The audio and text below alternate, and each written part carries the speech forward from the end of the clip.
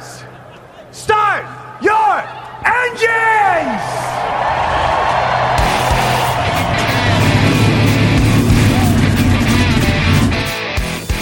Hit the pace car! What for? Because you hit every other damn thing out there, I want you to be perfect. When I'm driving, I got a guy on the radio who talks to me. You can see him, but he talks to me.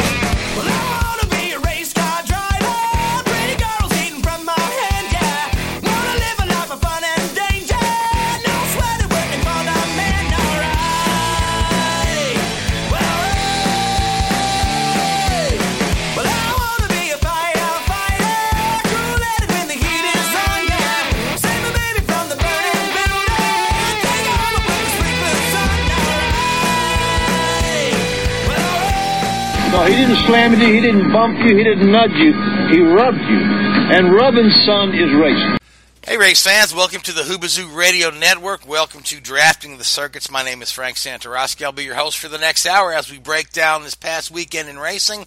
Before we get started, let me introduce you to the panel tonight. With me is Mr. Gray Warren from Richard Childress Racing, Mr. Seth Eggert from Motorsports Tribune, Richard Uden, race engineer, and Joey Barnes from IndyCar.com. How is everybody tonight? Very good, thank you. I'm good. Doing great, man. All right, you guys sound like you had to think about it for a second. So now, Gray, for you, I know it's not the first time in your career that you're part of a Daytona 500 winning effort, but certainly you were part of that this weekend.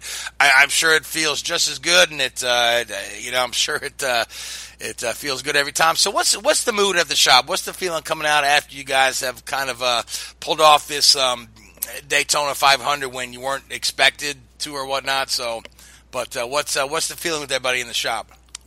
Well, it's always good when you win. That's no doubt. Winning fixes a lot of things, but in a lot of areas. But yeah, the mood at the shop is great. It was a good win for our organization.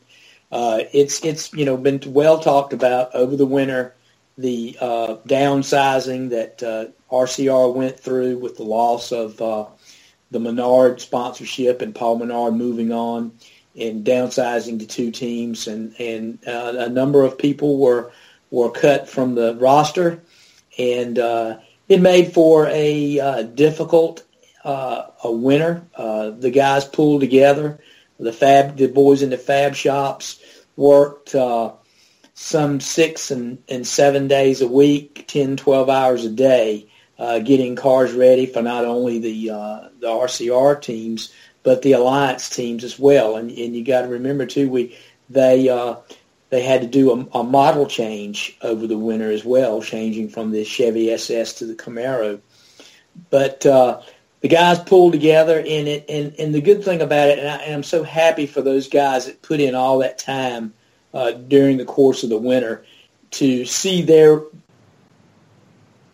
rewarded for their time and effort. So that to me was really good. And anytime you win, a race, it really does a lot for the morale in the shop. But to win the Daytona 500 is a big deal for everybody. It sets the tone for the rest of the year. The team will go for the next few races, riding a wave of momentum. And, for me personally, it's the second time, like you said, that I've been involved in a Daytona 500. It's a Super Bowl. It's our Super Bowl. And it is a big race, and it's something that you can say you were part of, and which is really cool. And like I said, I'm proud of the guys in the shop that really put forth the effort and made it happen. Now the race, on the other hand, Austin. I talked to Richard today. Talked to him this afternoon about 3:00. Had a chance to speak with him, and like Richard said, he said, their plan was to just survive, stay out of the fray. And when it got really wild and crazy, and it was a crazy race. I think we had 18 cars knocked out in crashes throughout, and part of their plan was to be just be careful and be patient and hopefully they would get a chance to race at the end of the race. And so after the herd thinned a little bit, obviously, with the caution there, with 4 laps to go when William Byron spun, it kind of re-racked the field, and Austin finds himself starting in the second row. And of course, we watched the rest is history, and he was able to come out with a win. And that's the nature of the beast. That's the nature of restrictor plate racing. You're going to have these wild finishes, and you're going to have unpredictable winners. We've seen that many, many times in the past. So, hats off to those guys. They worked hard. I'm proud of them. It's a good feeling at the shop right now. Absolutely, yeah. So that was a little bit of an aggressive move right there at the end to get around the 10 car Amarola there. So, a good effort from Amarola too. That 10 car hasn't seen the front like that at the end of a race in a while. And also some of the other cars at the top of the order. Bubba Wallace finishing second in his first start as a full-time driver for Richard Petty, and he was kind of in the mix all day as well. So, now, Seth, you've got some stats on the crashes that you'd like to share? Yes, out of 169 cars that participated in NASCAR events, including the Clash and the duels, 99 were involved in accidents. 59% of the cars and trucks brought to Daytona were involved in accidents. Yep. And go ahead. And one other thing, the last time the number 3 and the number 43 finished 1-2, Bristol 1987, Dale Earnhardt won, Richard Petty finished second. That's a neat tidbit there. Yeah, that's pretty cool. A while back. Yeah. So, so let's talk a little bit about some of the favorites that didn't finish. Let's just run down some of the names here. Jimmy Johnson in the wall early. Keselowski was taken out in the crash. I don't think Logano made it to the end. Yeah, Logano did. He did? Okay. McMurray had troubles. He was Chase Elliott had troubles. Elliott looked good, and he had troubles. Yeah. So a lot of really good cars out of there. But to Gray's point, yeah. To win, you got to be there at the end. To be there at the end, you've got to just try to.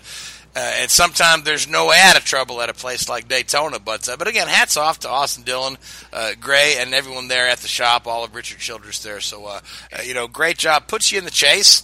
You've got that off your plate early in the season, so that's fantastic. So, go ahead, Seth. What I was going to say is, with the aggression, there was also some incredible saves. I mean, Ricky Stenhouse Jr., which that ultimately set off the accident that took out Jimmy Johnson, Daniel Suarez, and others. But it was an incredible save on the backstretch. I thought he was going to spin into the outside wall off of Brian Blaney, and somehow he held on to it. Yeah, Jimmy Johnson had a woeful speed weeks. He crashed in every event that he was in. And of course, his record at Daytona over the last 3 or 4 years has been pretty dismal. He hasn't had a good speed weeks in quite some time. What a run by Ryan Blaney! He ends up leading the most laps of the race, and in my opinion, had the car that was probably the class of the field. I believe had that last caution not come out, and I'm talking about the one inside 5 laps to go. I believe if that caution doesn't come out, Ryan holds off the field and probably gets the win. But anytime they re-rack these the fields on these restarts, anything can happen, and usually does. But strong run again for the Fords. Fords flexed their muscle throughout speed weeks, and it looked like right until about 2 turns from the end that a Ford was probably gonna end up winning. But that just proves the mettle of Roush Yates engines and the Ford package on the speedways. Yeah, I mean, that sort of goes on a little bit to something I wanted to discuss tonight here. And I'm putting my sort of engineering hat on again here, so I'm sure some of you will fall asleep at this point. But racing is a business at the end of the day, and we all know that. And anybody that works in racing knows it is a business, and you've got to, your results are your income, like any other business. And I think what you saw this last week in Daytona is potentially, with these new regulations of the no ride height rule and some of the new aspects that have been brought in, it's potentially setting a dangerous precedence for plate racing or restricted plate racing. I think it's pretty obvious from what we saw that the Roush Yates engines and especially the Penske cars, Team Penske there, they did their homework on restricted plate racing. The whole Penske group sent out, and including the Wood brothers in this equation here, 4 cars that were the class of the field. When you hear midway through the 500 that Martin Truex Jr., the defending champion, doesn't have anything for Ryan Blaney and can't get past him, that tells you, what you need to know there. So you then have to look at it and say, well, okay, you have racing that is, I don't use the word contrived because I think that's slightly wrong, but designed to be unpredictable. And the reason that teams like Penske will spend so much money on cars for the Daytona 500, not just purely because they want to win it and it's the marquee event, but they want to get a return on their investment. Each of those Cup cars costs a good end of between $500,000 and $700,000 to manufacture. So for a team like Hendrick, I think Hendrick lost 4 cars in the 500 and at least 2 or 3 in all the other races that weekend. They're walking away from there with probably the good end of a $5 million repair bill, especially if some of those chassis have been damaged beyond repair. And you almost have to wonder, where do you draw the line? Yes, you want unpredictable races, you want surprise winners to a certain extent, but also for teams to want to take these races seriously and participate seriously, and for this to be the marquee event, you have to have a little bit of rewarding the guys that are good at what they do. And I mean, no disrespect at all to Austin and the 3 team and everybody at RCR. He played the game that he played with the hand that he was dealt. He went to a backup car after the dual races midweek because he didn't feel he had the pace in those cars. He went to the car that I believe he ran the clash with the week before. And, they knew they were not the fastest car in the field. They couldn't, move to the front. They couldn't move through the pack like Jimmy Johnson and Joey Logano did.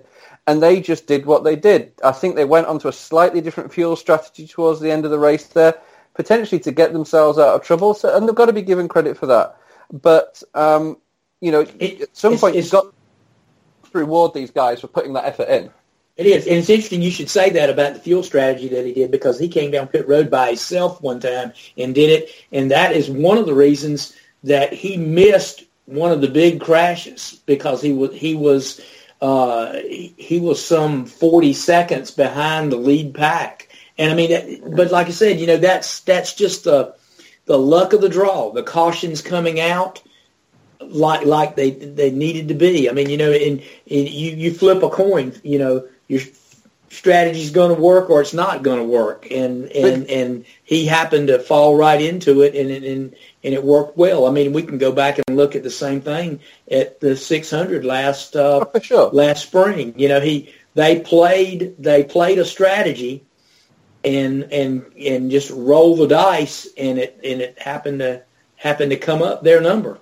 Do you not think, in a way, though, that there's potential that, especially if you go through this season and the 2 Daytona races and the 2 Talladega races are similar to this, and you get, I don't want to use the word unjustified winners or surprise winners. Surprise winner, yeah. Yeah, that's good. Do you think it devalues the restrictor plate races if this happens a lot? If you see the Jimmy Johnsons and the Brad Keselowskis and, some of these guys who are top restrictor plate racers, being, taken out of the races because of, no fault of their own, because the regulations have been manipulated to enable this sort of driving. Do you think that it's going to, in the future, unless something changes, it will start to devalue races like this?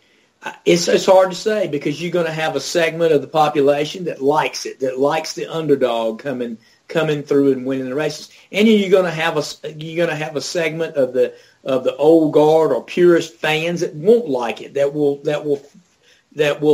think it is a detriment, and that when the guys that typically like Keselowski that are so good at plate racing, and those guys are denied a win simply because they're caught up in a wreck, not of their doing. Yeah, I think you'll see two segments of it, and it's hard to say what the fans, which ultimately or what we have to answer to. Mm-hmm. It's hard to say what they'll do. We're going to have segments that are going to go both ways. Well, very quickly, I know. With the Lucky Land Slots, you can get lucky just about anywhere. This is your captain speaking. We've got clear runway and the weather's fine, but we're just going to circle up here a while and get lucky. No, nothing like that. It's just these cash prizes add up quick. So I suggest you sit back, keep your tray table upright, and start getting lucky. Play for free at LuckyLandSlots.com. Are you feeling lucky? No purchase necessary. Void where prohibited by law. 18+ terms and conditions apply. See website for details.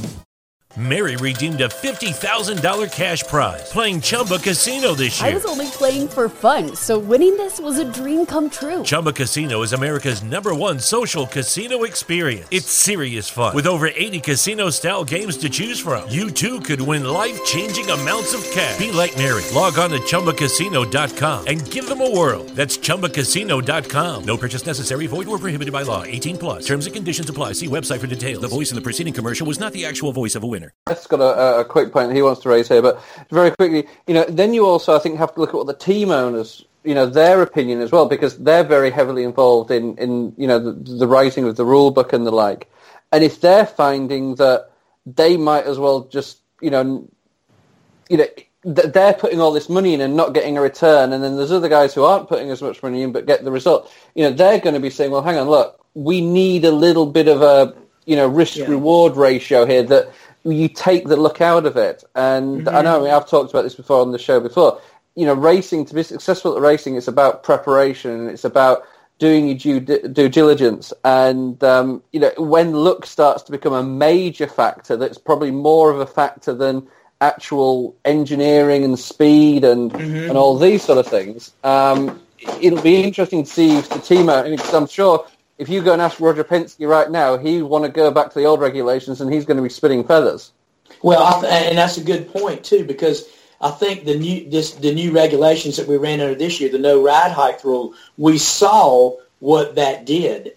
These cars were a bear to drive, and you saw what happened every time a car tried to duck beneath another car and got a little bit too close to the left rear quarter panel. It would essentially suck the other car around, and those cars became a handful. And I'm sure that same thing contributed to some of the wrecks that we saw throughout Speed Weeks. That may need to be revisited.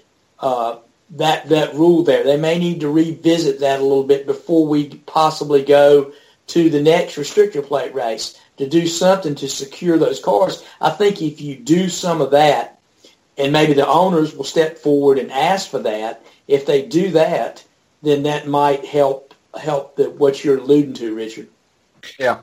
And that's where I was going to go with that a little bit, that this is the first time they're running that specific package, the no ride height rule. Maybe I'm being a little optimistic, but I think maybe as we go on in that package at restrictor plates, that the blocking will calm down to a certain degree. And the reason why I'm thinking that is because it used to be when they tried to block, they would practically spin themselves out. Now when they try to block, they're practically spinning somebody else out because they're taking the air off of the driver.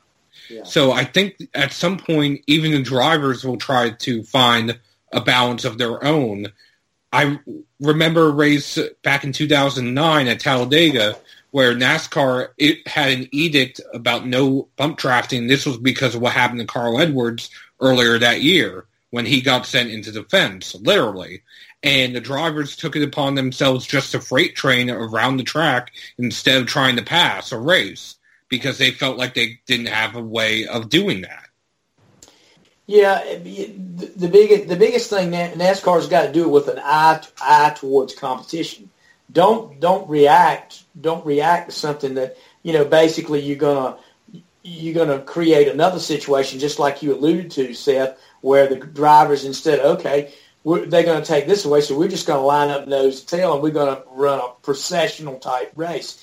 They need to find a way to snug these cars up. And if you'll recall during qualifying and some of the races, qualifying essentially, the engineers and the teams went back and did what basically a reverse skew on the cars. You've seen how we used to do the cars on the downforce tracks, where we would skew them to the right, where you would get the spoiler when the cars would go into the corner and yaw. You would get the spoiler up in the airstream and create rear downforce to secure the car in the corner. What the guys did this time is used a reverse skew, skewed the car to the left so that when the car was going around the track, the spoiler was down out of the air. And, of course, that was also brought about by, the no ride height rule and raising the height of the spoiler a half inch. So these guys are going to, the teams are going to do what they feel like they need to do. Sometimes it'll have unintended consequences, but they're trying to get speed in these cars. So I think, to me, they need to revisit that rule, the no ride height rule, and see what they can do, maybe to help it. And you got to remember too, another thing too, guys. We used to go to Daytona to test the Speedway package in January before the Daytona 500. That we haven't done that in several years now. So when you get to these racetracks, there are a lot of unknowns. So maybe one of the things that they need to do between now and Talladega is maybe have a test and go and play with a couple of things to see if they can help matters just a little bit. And it basically is just fine-tuning the rule. Well, you say that, and I agree with you, but I do want to point out in the Xfinity Series race, and they didn't have a no-ride height rule in the Xfinity Series. There was a move that Ryan Truex tried to do on Ryan Reed, and he sucked Ryan Reed around ever so slightly, forcing Ryan Reed to come over and literally force Truex down below the WO line, ended up getting Reed penalized, and Truex trying to save it going into turn 3. He saved it, but about 5 or 6 cars wrecked trying to avoid him. Yeah.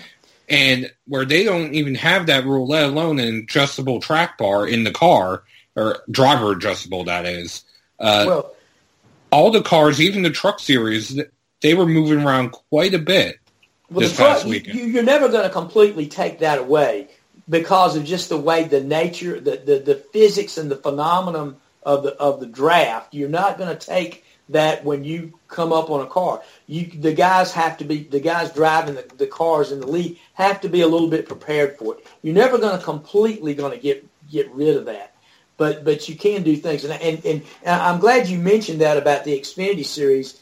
The Xfinity Series, to me, had better racing at Daytona than they've had in several years because of the new flares on the front fascia, around the front bumper area.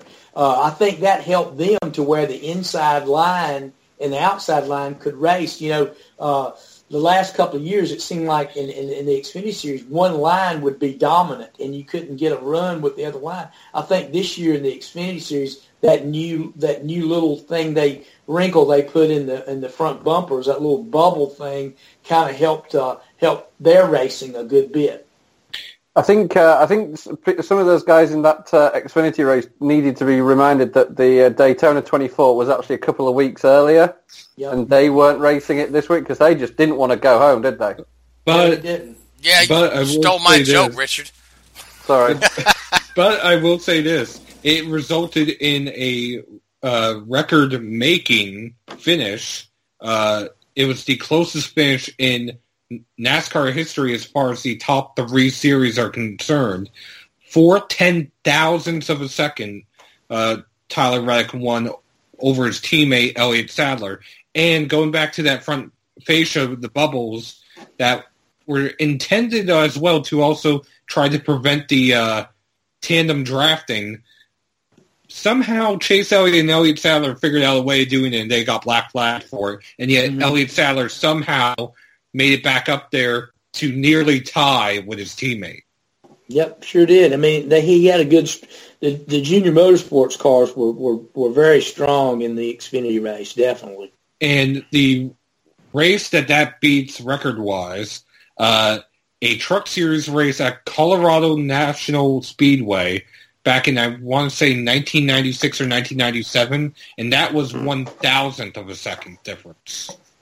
Yeah, it was quite a finish. I tell you what, it was a long overdue finish. What was it, Seth? Was it 5 restarts? 5 overtimes, yes. Wow. Yeah, it was nearly like 30 laps extra, right? I can tell. 24, yeah, it was quite a few extra laps, yeah. It was supposed to be a 120-lap race. It turned into a 143-lap race. Yeah, wow. Yeah, so... And I know a lot of teams were worried about fuel there at the end because of all the restarts. But you know, we talk about this after every plate race weekend. It's the nature of the beast. You're running these cars on a 2.5 mile high bank track, and you're gonna have this kind of stuff. I don't know if there's a perfect scenario that you can do to get away. These guys are racing close quarters. They're rubbing on one another, and I don't think in a perfect world, even in a perfect world, I don't think that you'll always have this. I mean, you could. I think if you could downsize the engines and did away with the plates, maybe, just maybe, I don't know, and where they had a little bit of throttle response, but you have to seriously downsize the cubic inch displacement of the engines to control it. But I think as long as you got racing at Daytona and Talladega, this is what you're gonna get from time to time. Absolutely. Now, Joey, you've been quiet, but you've been typing quite a bit. So I just want to bring you into the conversation to just add anything you like, whether it be about the ride height rule, the Xfinity race, the garbage call on the on the bump drafting, or the tandem drafting rather. So what are your thoughts after this weekend of racing at Daytona, Joey? Because I always love to hear what you have to say. Oh gosh. Well, I think. Honestly, I enjoyed the truck race on Friday night of all 3 of the series. Obviously, the Xfinity show was great, but it had a poor ending. I didn't really like necessarily the full racing product that I saw on Sunday, but I really enjoyed from flag to flag what I saw out of the truck race. And ironically, that comes with their new OEM that's standard for a lot of the teams. I think 26 teams ran it. There were 26 teams that ran it. The Kyle Busch trucks, except for Todd Gilliland and 3 of the older Chevy teams. David Gilliland. Yeah. Todd's not running until, Charlotte, I think. He's running Martinsville and then Charlotte. Yeah. But Johnny Sauter ended up winning his 3rd straight, but this one was the first with the new engine. And... overall, I liked the show that I saw from that. It didn't get excessive. The racing was good. It was side by side. There was some closeness. There were some close calls. We've got to do something to keep, the ARCA race went on and on and on and on a couple weeks ago. And then you look at the Xfinity race, and it went on and on and on. I didn't see a problem with the original, let's do 3 attempts and it's done. I don't. Maybe you're making an exception because it's Daytona, and if you want to do that, that's fine. But you can't continue to, if you're NASCAR, in my opinion, say that you care about the economics of these teams and the economics of the sport, and you're taking away jobs by taking away a guy over the wall and things like that. You're doing those things, but you're still, leaving, as you pointed earlier. I mean, Rick Hendricks got the team there's got $5 million in crash damage from speed weeks alone. So. You can't continue to suffer those things and think that this series is healthy. So there's got to be some dynamic. There's got to be a happy medium. But overall, the quality of racing was good. I love the aggressiveness. I saw Chase Elliott was crazy aggressive. Ryan Blaney crazy aggressive. And we need that just to cement who the next superstar is supposed to be. I mean, it's a little ironic that Dale Jr.'s former car's on pole and his daddy's old car number wins the race. We won't get into the numerology of things, but it's funny to me that we've got these young guys now who are hungry to try to take that spotlight, and that's exactly what we saw at Daytona. And I'm an advocate for that kind of stuff, but the real racing starts now that we head to Atlanta, because the mile and a half is the grind of the schedule. And so I think we're about to see if this Camaro is everything it's cracked up to be. We're about to see if Roger Penske's team and all the Fords are for real, and you know what the Toyotas can actually have to try to bring to the table. So I'm excited for the season. It's more interesting to me now than it was a year ago. Yeah, you're absolutely right, Joey. The real racing starts this Sunday, and we'll table the restrictor plate talk until late April, early May, when we revisit it again at Talladega. And so we'll move on from that, and we'll probably have the same discussions the week after Talladega, but going to Atlanta, we'll see we're going to see a different style of racing. The track should be a good race if you base it on what happened last year, the multiple groove racetrack, worn out pavement. Tire management is going to come into play this weekend. So I think we've got an interesting weekend coming up. Absolutely. I think the next 4 or 5 races are really, they're all the kind of bread and butter type tracks that NASCAR races on here. We're really going to get an idea of who our championship contenders and who our championship pretenders are. But before we move on away from Daytona, Seth, you do have a comment about numerology, and then I'm going to ask you about this Twitter stuff with Denny Hamlin, Albuterol, and Bubba Wallace. Just the one comment on numerology. 3 times the Daytona 500 in recent years has been on February 18th, and all 3 times they were won by Richard Childress Racing car. One, Dale Earnhardt Sr., the other, Kevin Harvick, and this year, Austin Dillon. So go to Vegas on February 18th and put your chips in on an RCR car. That's what you're telling me. Exactly. Sounds good. Okay, yeah. All right. So, and on the Denny Hamlin thing? Because they look like, I saw some video today, the service of him and young Mr. Wallace having looked like a pretty heated discussion right after the race. Well, we have to start with Denny Hamlin's comments prior to the race weekend. He was on, I want to say it was Barstool Sports, and he made a joke that 70% of NASCAR drivers are on Adderall. And he eventually walked that back and apologized for it. But after the race on Sunday, him and Bubba were beating and banging coming to the line, and Denny just drove Darrell Wallace Jr. right up into the wall past the line. Bubba didn't take kindly to it. He wasn't happy about it. He made a comment saying that Denny had done that to Chase Elliott and Ryan Blaney at Martinsville last year, and then took a jab at Denny's Adderall comment, which Denny is now exploding on Twitter over.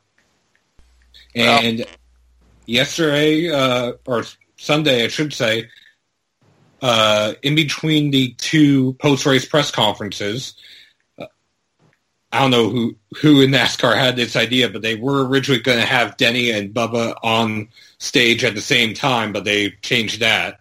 But Denny and Bubba ran into each other, and Denny decided to start a shouting match. Bubba just walked by him. I mean, Denny, this is part of the reason that people can't take Denny seriously, though, right? Like, this is part of the reason you don't look at him as a superstar, as a serious threat to a championship. Why we, in some cases, look at him as a choke artist is you're supposed to be a seasoned veteran. You're supposed to be a guy who represents the series well, and you're not supposed to definitely, in this situation, speak on behalf of anybody, even in a joking manner. Like, those kind of comments necessary, and even if you're joking about it. And so you're facing repercussions for it. You don't like it. You never should have cracked the joke to begin with. And, I don't really have a problem with Bubba poking at it, because if he feels like he was done wrong on the track, I mean, it's certainly, what are you going to do? You're going to take a jab at something that the guy made a mistake over. And, then he should just be better than that, smarter than that, to refrain from those kind of comments.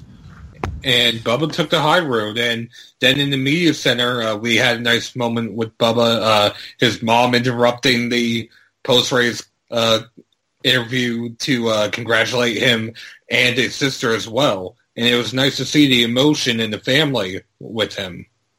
Yeah, that was really neat. Yeah. So, but yeah, back to Denny, man. I don't know what has gotten into him lately, because you're talking about Denny Hamlin has got his name in the news for not the right reasons, going all the way back to last year during the chase. You know what I mean? So, I don't know if it's he's intentionally trying to do things to put the spotlight on himself. He's taking a page out of the Kyle Busch playbook, or if he's just that stupid sometimes. I honestly don't know. Well, it comes down.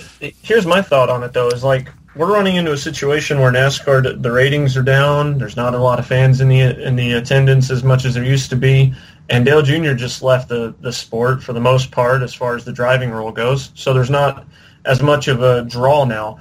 And you just did something that shines a huge negative spotlight on the sport, potentially. You did nothing positive in any shape or form. I don't understand. I don't understand where your head's at by doing that. It looked like it was a bonehead move, in my opinion. Big time. So, but before we start talking about Formula One launches and Indy 500 entries, I want to go around the table, get some picks for Atlanta, and then we'll see if anybody has any other thoughts over the speed weeks that they need to get out. But let's Richard, let's have you do the first pick for Atlanta. Jimmy Johnson. All right, good pick. Gray? I'm going to go with the same guy that dominated the mile and a half last year. I'm going to say your defending champion is going to come to the forefront and run well there this weekend. The jury's still out on any improvements that the Ford camp and Penske has made at the thing. We'll just have to see. We could be in for a surprise, and I hope we are. I hope there's someone to challenge Toyota's dominance on the mile and a half. But for right now, I'm going to have to go with Truex. That's a good, solid pick. Now, Joey, you picked Paul Menard for Daytona. He actually had a pretty good run. He actually had a great run there at Daytona. So, Joey, who do you like for Atlanta? Honestly, I like Chase Elliott. I'm going to go with the hometown kid. And it's strictly because I think the Camaros are going to be pretty stout on the mile and a half, the side force, and things that they generated based on just the light testing that I saw at Texas. So it's one of those things with that, and as well as what I saw at Daytona. He didn't look like a guy that hoped to win anymore. He looked like a guy that's ready to win, just his driving style. So I'm going to pick Chase. All right, good pick. Seth? Well, since all three of my picks have already been taken, I'll go with Kyle Busch. Kyle Busch, a good pick on any track on the schedule. I got to tell you that. But along with you and along with Gray, I do think the Toyotas are going to perform quite well at Atlanta. So I'm going to go way out on a limb and pick Daniel Suarez, just for fun. You're going to pick Denny Hamlin there for a second. No. No, but you know what? Denny will probably go and win this one now. So, but, guys, any final NASCAR thoughts before we stop discussing Daytona and move on to some other topics?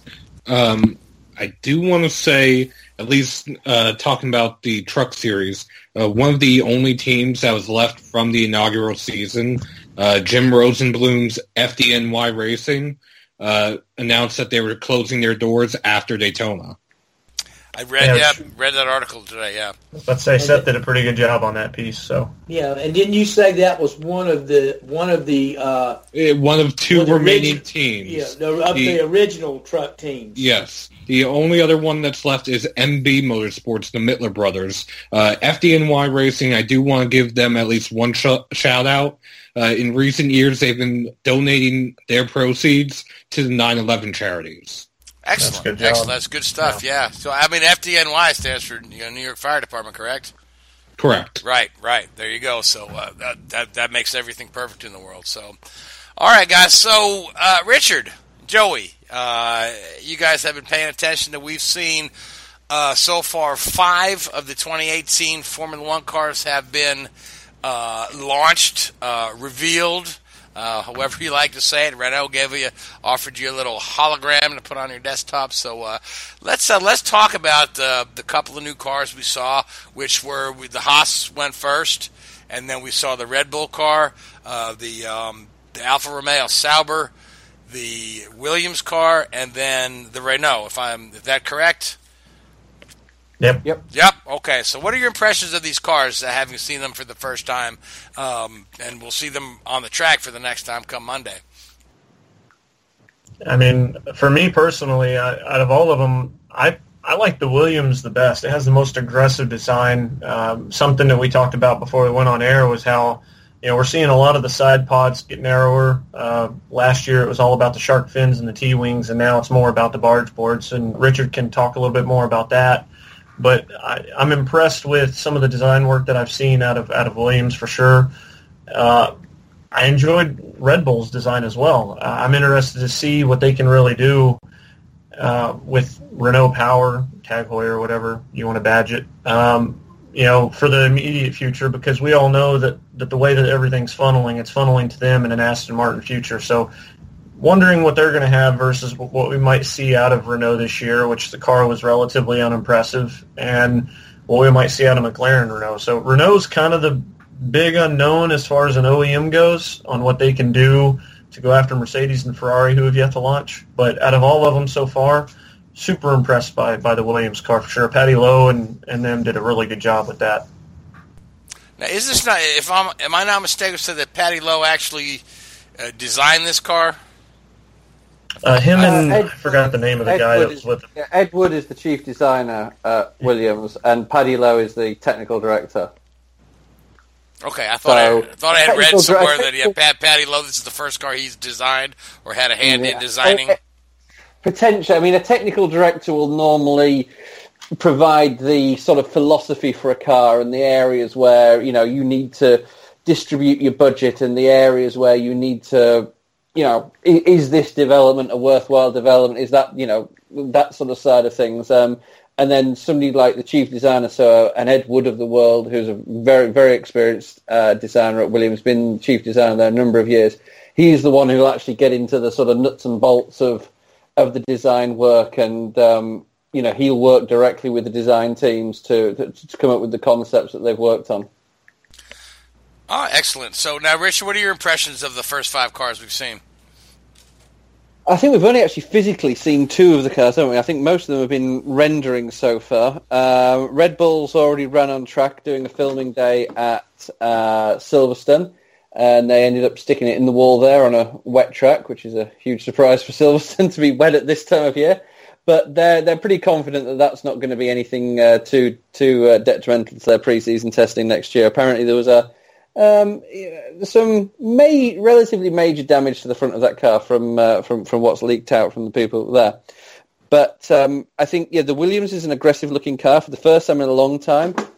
They've sort of sat on the coattails of the Mercedes engine for a long, long time now, and I think as you're starting to see the likes of Renault come through and Ferrari, improve their engine performance, and even Honda to a certain extent have done that.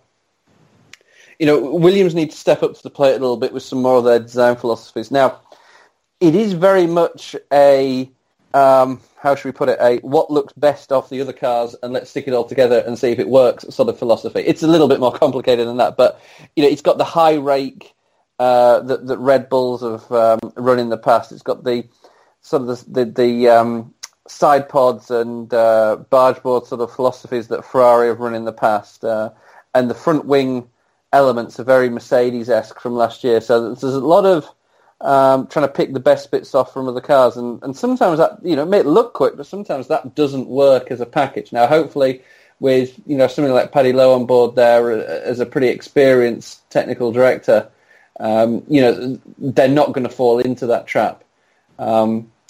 I think the Sauber looks a big improvement over what we've seen in the past. Maybe a little bit messy and a little bit clumsier again around some of the barge boards. The side pods and the actual radiator ducts look very, very small. The engine cover's slightly larger, maybe for the engine. As I say, the cooling systems within that engine this year may be slightly higher, slightly more demanding than they've run in the past. But for the first time in a long time, it looks like the guys at Sauber have actually, and this isn't being disrespectful to what they've done in the past, but actually thought about it and actually come up with a new package and worked over the winter rather than just get through where they've come from the previous year. So interesting. It's going to be interesting to see how the Sauber does.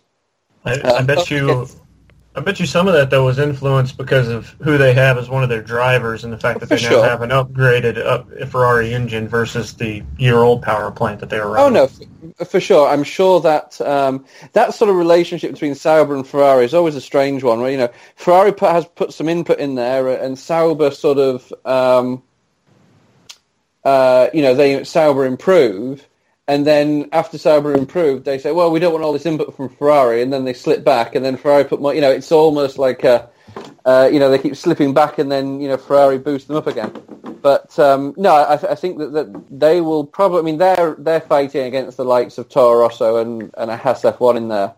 And the sort of big disappointment, I think, in a way, and again, this is just a launch car, and what you see now on all of these cars compared to what you'll see at Melbourne in late March or early April, isn't it? A completely different. The Renault looks very underwhelming. There's some behind-the-scene changes. I did notice in one of the comments that this is the first time they'll run a fully carbon fibre gearbox. So that, from my understanding, still leaves Williams as the only team that isn't running a carbon fibre gearbox. They've got a cast gearbox and things like that. But you just look at some of the design work. This year's probably going to be, I think Paddy Lowe described it as a battle of the barge boards. And the Renault just looked very bland and very plain. It may well be that come next week when they roll out at Barcelona, they'll have a ornate, intricate barge board system, and they just didn't want to reveal it early. Possibly, who knows? But it's a little bit. Oh, okay. Especially after all the noise Renault have been making, and after the huge investments that they've made over the last 18 months, 2 years since Renault came back as an owner. From the staffing numbers that they've recruited massively at Enston there. So I was a little bit disappointed with that one, and with two of the best drivers that have never had an opportunity in a top car there with Hülkenberg and Carlos Sainz Jr., you'd almost expect a little bit more from them. But I don't know what anybody else thinks on that car. It certainly didn't grab your attention like maybe the Sauber and the Williams did, and the Red Bull, for a matter of fact. Well, I tell you this, I like the fact that they have the Renault car being kind of similar to last year right now, just with a baseline, because if you think about some of the hirings they did with 6 months to go last year, I wouldn't put it past them to be more focused on the updates for the season versus, trying to get everything out there for the launch. That said, sure. We know that Paddy Lowe and the car they had last year at Williams was the one that he really had a hand in touching and trying to modify. So I wouldn't be surprised if we're 6 months away from seeing the finished product that Renault presents. That said, we talked a little bit about, you mentioned Red Bull had kind of an episode there at Silverstone. I noticed in some of the, in the launch that the end plates of the rear wing are actually tilted inward towards the center of the car versus other wings aren't quite like that. And I'm starting to wonder, could that affect the stability that you would get with downforce and just help stabilize straight line speed, but kind of force you to lose a little bit of the cornering ability? Because Red Bull's always been known as a dynamic chassis, but... Yeah, not being an aerodynamicist by trade, but understanding the basic principles of it. The idea, and when you see a lot of these little veins and channels in the rear wing, that has a sort of an effect coming at the rear of the car. So that reduces the what they call the That reduces a lot of the turbulence coming off the back of the car, which just makes the whole thing more efficient. So those sort of little intricacies and niceties don't really bring a huge amount of performance to the car. The comments that Ricciardo came out with that even on these filming laps that they're allowed to do, the 100 kilometres of filming, he did feel the rear end was a lot more or very well planted, was his words. Now, obviously, for a filming day in the wet, they'll run it at relatively high ride heights. They'll run the car, a little bit soft, so they don't stick it in the wall. And yeah, that went well. Yeah, you did one job. Exactly, but little things like that. Typically, with aerodynamics, there isn't one thing that you'd look at and it's a huge game changer. Very rarely do you see that. I mean, you've had things like the F duct that was around 10 years ago. That was a huge thing. Or the blown diffuser was a huge thing. These days, when you have stable regulations, very rarely will you see a team come up with something that is like, oh my goodness me, that is the secret to what's been going on. And it'll all the little, there's little sort of tweaks and bits that look like they could snap off of the car if you breathed on them. They're all purely, to a great extent, cosmetic, and they're designed to tidy the air up. They're aerodynamicists work in a sort of percentage of downforce number, and they're talking like 1 and 2 points of downforce, which in measurable terms and driver feel is probably very, very minimal. When you add all of those up over the course of a season, you will probably notice it. But that little aspect of having that rear wing end plate angled, I doubt it's something the driver can feel. It's a whole package that would be a bigger impact to them. All right, that was a rather lengthy answer to a simple question. Sorry. Thank you, Rich. I tell you this, one of my final things on the F1 subject would be just, we talked about in the past, and I've talked about it among a lot of my peers, is just, back in the old F1 days, reliability was a big deal, and you would suffer reliability depending on how good your development was and things like that. And I feel like last year we saw Lewis Hamilton kind of walk into the championship, and a lot of it was because he didn't have any reliability issues, where Ferrari ended up with some. And I like the fact that we're in an era again, at least even if temporarily, where we're seeing reliability become a thing, and we're seeing development change. I mean, I don't know how much difference the side pods being narrower are really going to make, and how much that's going to change the dynamics. I mean, that's still yet to be determined because we haven't put the cars down in Barcelona yet. But I love the fact that we're kind of back in somewhat of an old school era of development and how this car is being prepared, and essentially what kind of product we're seeing out of F1. Yeah, I mean, there's been a few sort of key tricks and key elements that the aerodynamicists have been running, especially last year. You saw that T-wing, they've got rid of that. The shark fin, they've got rid of that.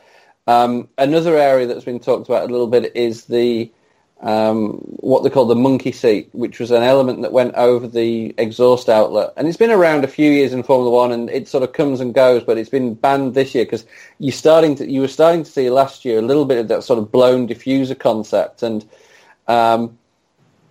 sorry, not blown diffuser, blown exhaust concept there. And those are the areas where, when you see a lot of this sculpting around the side pods, especially in the barge boards, is trying to get as much air connecting to the barge boards, keeping out of the tyre wake, because tyre wake is massively detrimental to aerodynamic performance. And you'll often see at pre-season testing next week, you'll see lots of teams running with aero rakes in front of the rear wheels and behind the rear wheels, and fully understanding what the air is doing over there, because they're such a detrimental part to aerodynamics. You want to get the air channeling around the side of the engine, around the engine cover, and through the diffuser area. So that's where a lot of that comes from. All right, so very informative stuff. So later this week, we're looking at actually on Thursday when our show will air. Ferrari and Mercedes are going to launch on Thursday. Friday, McLaren will launch. Toro Rosso is going to launch on the 26th, which is the Monday that the test begins. And Force India doesn't have a launch date scheduled. I guess they'll just show up with a car at Barcelona. So, with that being said, Joey, let's talk about the entry list for the Indy 500 now, because as we're hearing reports out of Mark Miles and out of Doug Bowles, that we're looking at an actual bump, or maybe two, on Indianapolis. That we've got just my unofficial count, 34 entries. That includes Buddy Lazier, who's not officially stated his intent to bring a car to Indianapolis, and that also includes the rumored cars for Oriol Servia at Rahal Letterman, and then the other one is Jay Howard is working on a deal to run that third Schmidt-Peterson car. But if it's not Jay Howard, I think Sam Schmidt's pretty intent on having somebody in that third car. So, and then of course, Danica Patrick will finish off her farewell tour in an Ed Carpenter car, which is honestly for Indy pretty darn good ride. So, Joey, what are you hearing as far as entries into Indy, or what are your thoughts on some of these part timers, and who should we look at? I mean, obviously, if Danica, we haven't seen a press release yet, but she admitted to it, being in an Ed Carpenter car, and Ed's admitted to it. I think that that's a hell of a place for her. I think that she's only got one finish outside the top 10 at Indy in her entire career, and I think she's got 8 starts. So, phenomenal at Indy, and obviously finished third there throughout her career and led laps, first woman to do that there. So I think that she's in a good opportunity at ECR. I've seen a lot of things about Brian Reinbold running 2 cars with potentially Jerry Hildebrand being one of those guys. Obviously Sage Karam's been one of their favorites for the last couple of years. That's what I keep hearing for the other name, Hildebrand. And overall, I talked about it before the year that I thought we'd hit 35 entries and we'd have a natural bump day, and I think it's kind of funny we run into a year where NASCAR doesn't exactly get to bump anybody, and now IndyCar gets to bump people. So the world seems to be a little bit more balanced, I guess, compared to the way it was the last few years. But I think, obviously, Buddy Lazier shows up, and I think it was last year he showed up on a Friday, the one day he absolutely had to, or maybe the day before for a couple hours, and was right up to speed, as up to speed as you would expect with the team on that kind of a budget. And I mean, it blows my mind that how many competitive rides we're going to see. Dale Coyne Racing, Josh Farmer, who was with Motorsports Tribune at the Phoenix test, talked to Dale, and Dale confirmed to him that they're running 4 cars, with the likelihood of Pippa being one. He's admitted that he'd like to run Connor. So, there's that situation. So there's some positivity going around. I'm interested to see what Connor could do, because we've seen him as a couple of oval runs now. He finished, obviously a little different, but he finished 7th at Texas and what was a Wreckfest last June, and then at Gateway, which he tested extremely well there in an AJ Foyt car, and ended up finishing 5th, which was a career best for him on an oval. So there's some promise there, and I feel like in some ways, now that he's having to fight through the business side of racing and how difficult it is, I feel like he's somebody that can really take advantage of something like this, because he's still young enough and smart enough and talented enough to understand what's at stake. And I feel like he's going to be someone who can maybe surprise some people and make a good run. But, I mean, overall, I think 35 cars having a natural bump day is definitely going to happen. And of all of them, Danica and Jerry Hildebrand are probably the 2 I'd put a premium on to be an upset. Oh, absolutely, yeah. So, just real quick, because we've got about 4 minutes left. So, we saw last year Buddy Lazier was, pretty late to the track, but kind of knew he had a spot, But I mean, with a bump, that's or maybe 2. With Buddy not having any test time with the new car, I mean, Lord knows last year he didn't test. He just, showed up and got it up to fast enough for last place. You think he'll just sit this one out, or because I do know that Buddy's got some plans in the longer term to kind of focus on his son's career. And is it necessary for him to keep showing up to fill that 33rd spot, or do you think Buddy will step away? I don't know. I don't know. It's Indy and it's Buddy, and if I remember right, he's close to a a milestone mark for starts. Like, he might be coming up on, I think, the all-time career record for most starts in the Indy 500 potentially. Because I mean, he's been there every year since '96, if I recall, '95.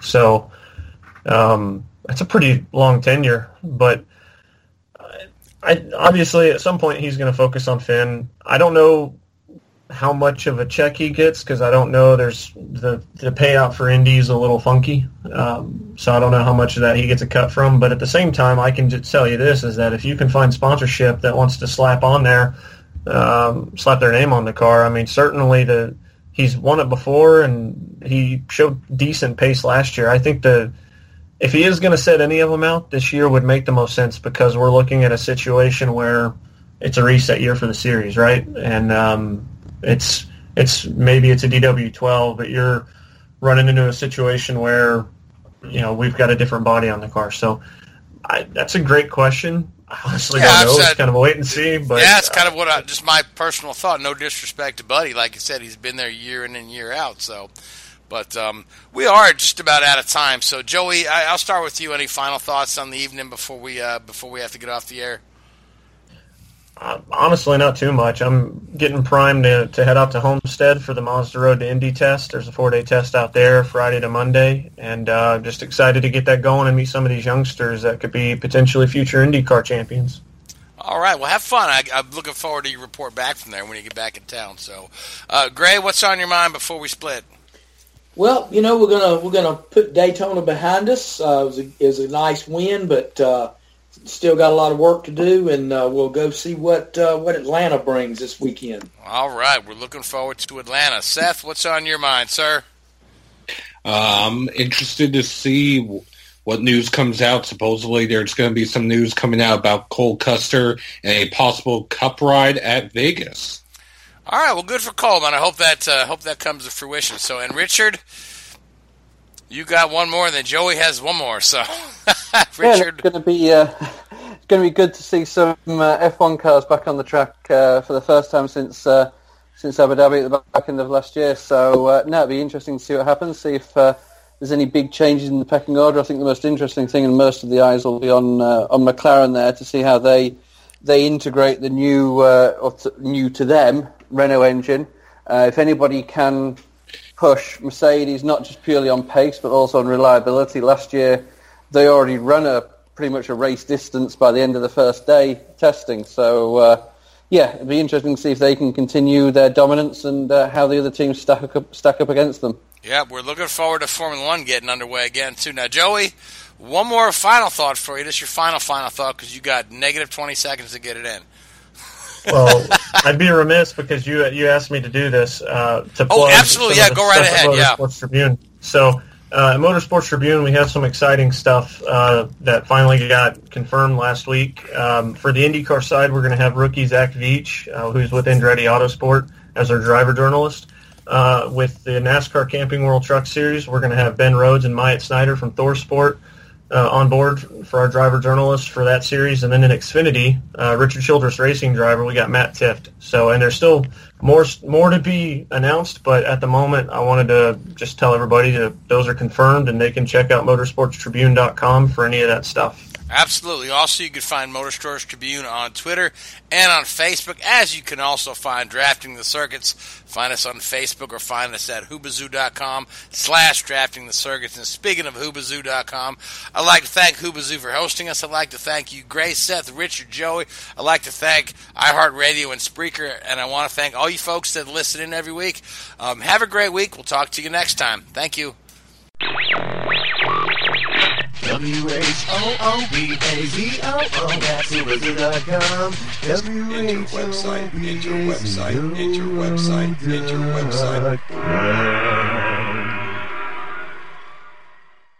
Mary redeemed a $50,000 cash prize playing Chumba Casino this year. I was only playing for fun, so winning this was a dream come true. Chumba Casino is America's #1 social casino experience. It's serious fun. With over 80 casino-style games to choose from, you too could win life-changing amounts of cash. Be like Mary. Log on to ChumbaCasino.com and give them a whirl. That's ChumbaCasino.com. No purchase necessary. Void where prohibited by law. 18+. Terms and conditions apply. See website for details. The voice in the preceding commercial was not the actual voice of a winner.